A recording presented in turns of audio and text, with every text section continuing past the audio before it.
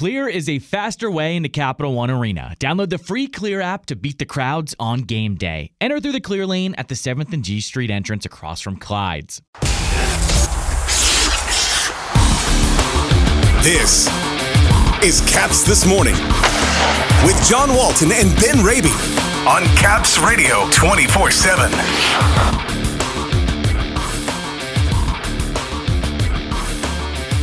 The first win of the preseason. The Capitals take down Detroit. 2023 second-round pick Andrew Cristall joins us postgame, and what it's like to ride along with DC Fire EMS. I got to do that recently. I'll tell you what I saw, what it was like, and why first responders need our help. Good morning, everybody. Today is Friday, September 29th. Welcome to Caps This Morning here on Caps Radio 24/7. Presented by Clear, the faster way into Capital One Arena. The veterans had the goals, two rookie forwards impressed, and the Capitals took down the Detroit Red Wings last night at 7th and F by a 4-3 final. Nick Backstrom, Tom Wilson, Rasmus Sandin, and John Carlson provided the goals. Ivan Miroshnichenko and Connor McMichael, they looked like they belonged as well. Miroshnichenko had 2 assists, and Michael a couple of strong scoring chances. Charlie Lindgren went all the way in getting the win, stopping 26 of 29, and a second-round pick in this year's NHL draft, forward Andrew Cristall. He made his preseason debut last night, and he earned an assist. I chatted with him after the game on what it was like playing in his first NHL game, and his longtime friend and number 1 overall pick, Connor Bedard, who also made his NHL debut last night for Chicago.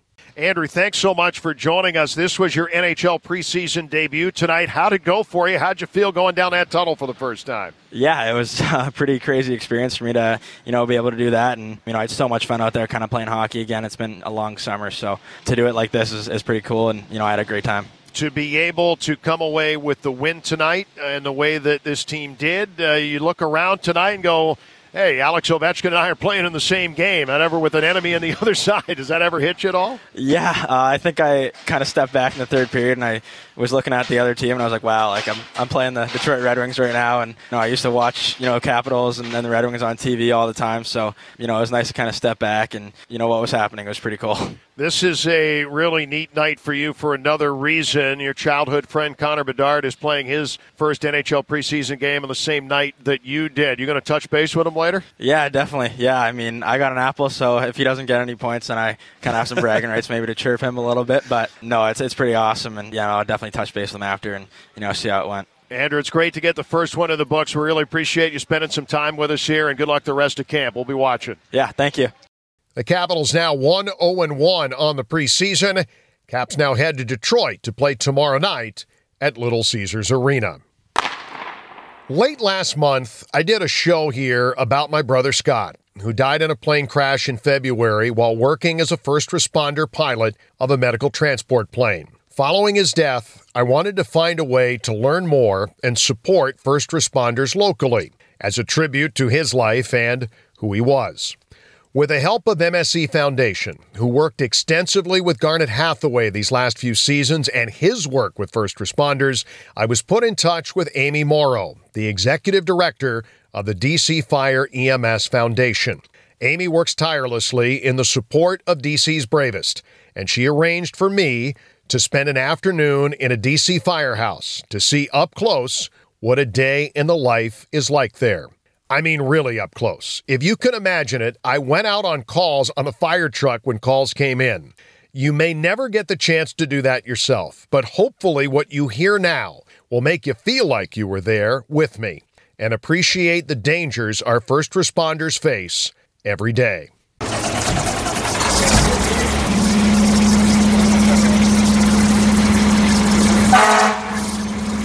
This is Engine 26. It's located on Rhode Island Avenue between 13th and 14th Streets in Northeast. It's not a big building, just 2 doors across the front, attached to a small building set back from the road. But inside, I found and talked to some of the men and women that help make up DC's bravest. It's a family atmosphere here at Engine 26, a family brought together from various backgrounds and united by a common cause. to protect those who live in Northeast D.C. Engine 26, Ambulance 26, respond from the difficulty breathing, South Dakota Avenue Northeast, Irving Street Northeast and 26th Street Northeast. I came here because I wanted to learn more about what it was like to be a D.C. firefighter and first responder, and what a typical day is like. And the people that I met were incredibly gracious with their time to tell me about it. Adam Ellick is a firefighter and paramedic at Engine 26. He says it's been a big adjustment, but it comes with a family atmosphere. I've been here for about 2 years now, been out of the academy for 2 years, and it was definitely a process this is my first fire job, so I've never been in that fire department culture where you are being a part of a new family while also being the new guy, while also being involved in the medical calls and being the paramedic. I'm in charge of the medical calls. So it gets weird from that dynamic from being the new guy, everything kind of falls downhill type of thing, to, all right, now what's the call? You got to make it. And then you get back to the firehouse and it's straight back to, all right, so we got to make sure that the cleaning's done, help out with the cooking, make sure that apparatuses are clean. So it's definitely been an interesting process. It's like a second home, really. You have a job to do, but you also have a lot that needs to get done around the firehouse in between calls. But Adam says the support that he's gotten from his fellow firefighters and first responders has made him feel very fortunate. I couldn't have gotten a better firehouse because just everyone is very helpful and everyone brings their own unique ability and talents to the table. Sierra De Leon is a technician at Engine 26. She's been there for nearly 5 years. And she also says there's a lot of housekeeping in between calls. It's a strange dynamic because it's a workplace, yes, but it's also where we live. So it's where we do all of the things, including like showering, eating, cooking, cleaning, all the things, but also we're working intermittently throughout the day. So while there's never really a typical day in the firehouse, there is a rhythm and routine to everything. We come here in the mornings and you do all the basic things that you do. Then we're out running calls. So I could come in and first thing there could be a call and we're out the door running. Or I could come in, it could be a few hours and I have time to get myself ready, checking with everybody, make sure everyone's where they're supposed to be, doing what they're supposed to be. In a firehouse, you can go from relatively quiet to all hands on deck in an instant when a call comes in. And sure enough, after a couple of chats in the firehouse, one does come in. It's go time. There's a fire alarm going off nearby, and we're climbing on the truck to go check it out. My adrenaline's pumping, sirens on, and we are moving. On the way to the scene, I sat with Lieutenant Brian Cowell. Fire alarm, it could be anything from, some kids pulled the pool station to somebody burnt some food on the stove to you could have a legitimate, an active fire. I mean, there's a lot of emotion in that. It could be nothing or it could be a whole lot. Sure. You don't know till you get there. Right. That's correct. No one on the truck knows what's coming next. False alarm, a full-blown fire, something else. It's never the same call twice for DC's bravest. As we pulled up to the scene, another engine company has arrived ahead of us and seems to have the situation under control. So what was the end results as we pulled up here? So the engine company that we ran with is a closer location, so they got here before we did. And it wasn't an emergency, whatever the outcome. They don't tell us. They just placed us in service over the radio. So they either reset the alarm or it was not an emergency. And placed in service means? That we're available now for another response. This time out, everything seems to be okay. And with Engine 26 now back in service, we head back to the firehouse to wait on what's next.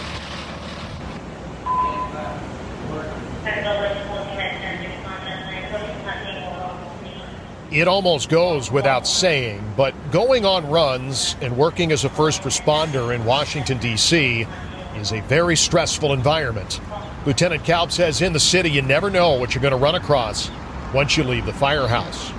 We all see things out here on the street that affect us in different ways. You hear about it all the time on the news, with PTSD and different things. And obviously everybody's different. It affects people differently, the things that you see out there. So there's really no one answer. Time on the job plays some role in that also. Somebody new to the job might, be a little more excited or anxious, or where after you've seen these things multiple times, it's easier to stay, cool and calm.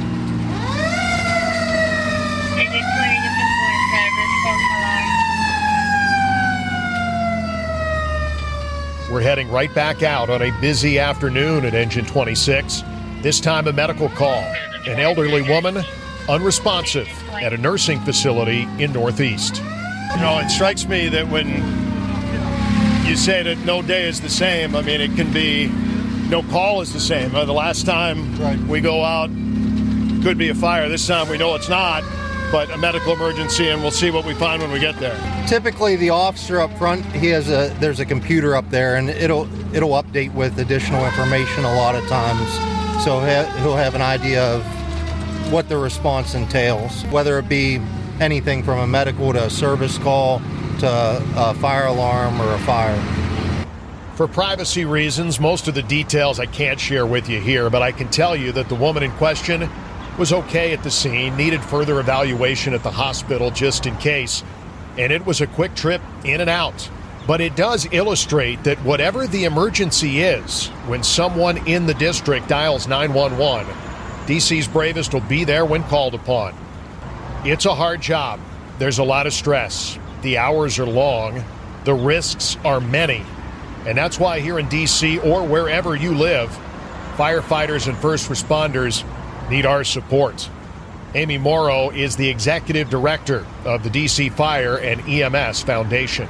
I'm really happy that you got to see that, and those were some pretty typical calls, so it's easy to be inspired even when it's not, a dramatic fire or a life-threatening emergency, just to see how the community relies on them and to see how they show up no matter what it is. It continues to inspire me, and it's why I do this work. The physical toll, the emotional toll, and just having a chance to talk with everybody here and the firehouse. This is a hard job. I think everyone knows that. I think I had a general sense. Everybody sees a fire truck going down the street or they see a medic unit going down the street, but you don't really stop and think until you see this, that the hours, what they're exposed to, this is a very difficult job that they, day in and day out, do on behalf of this city that we live in. And I think the bottom line, given all that, is they just need extra support from the community, from the government.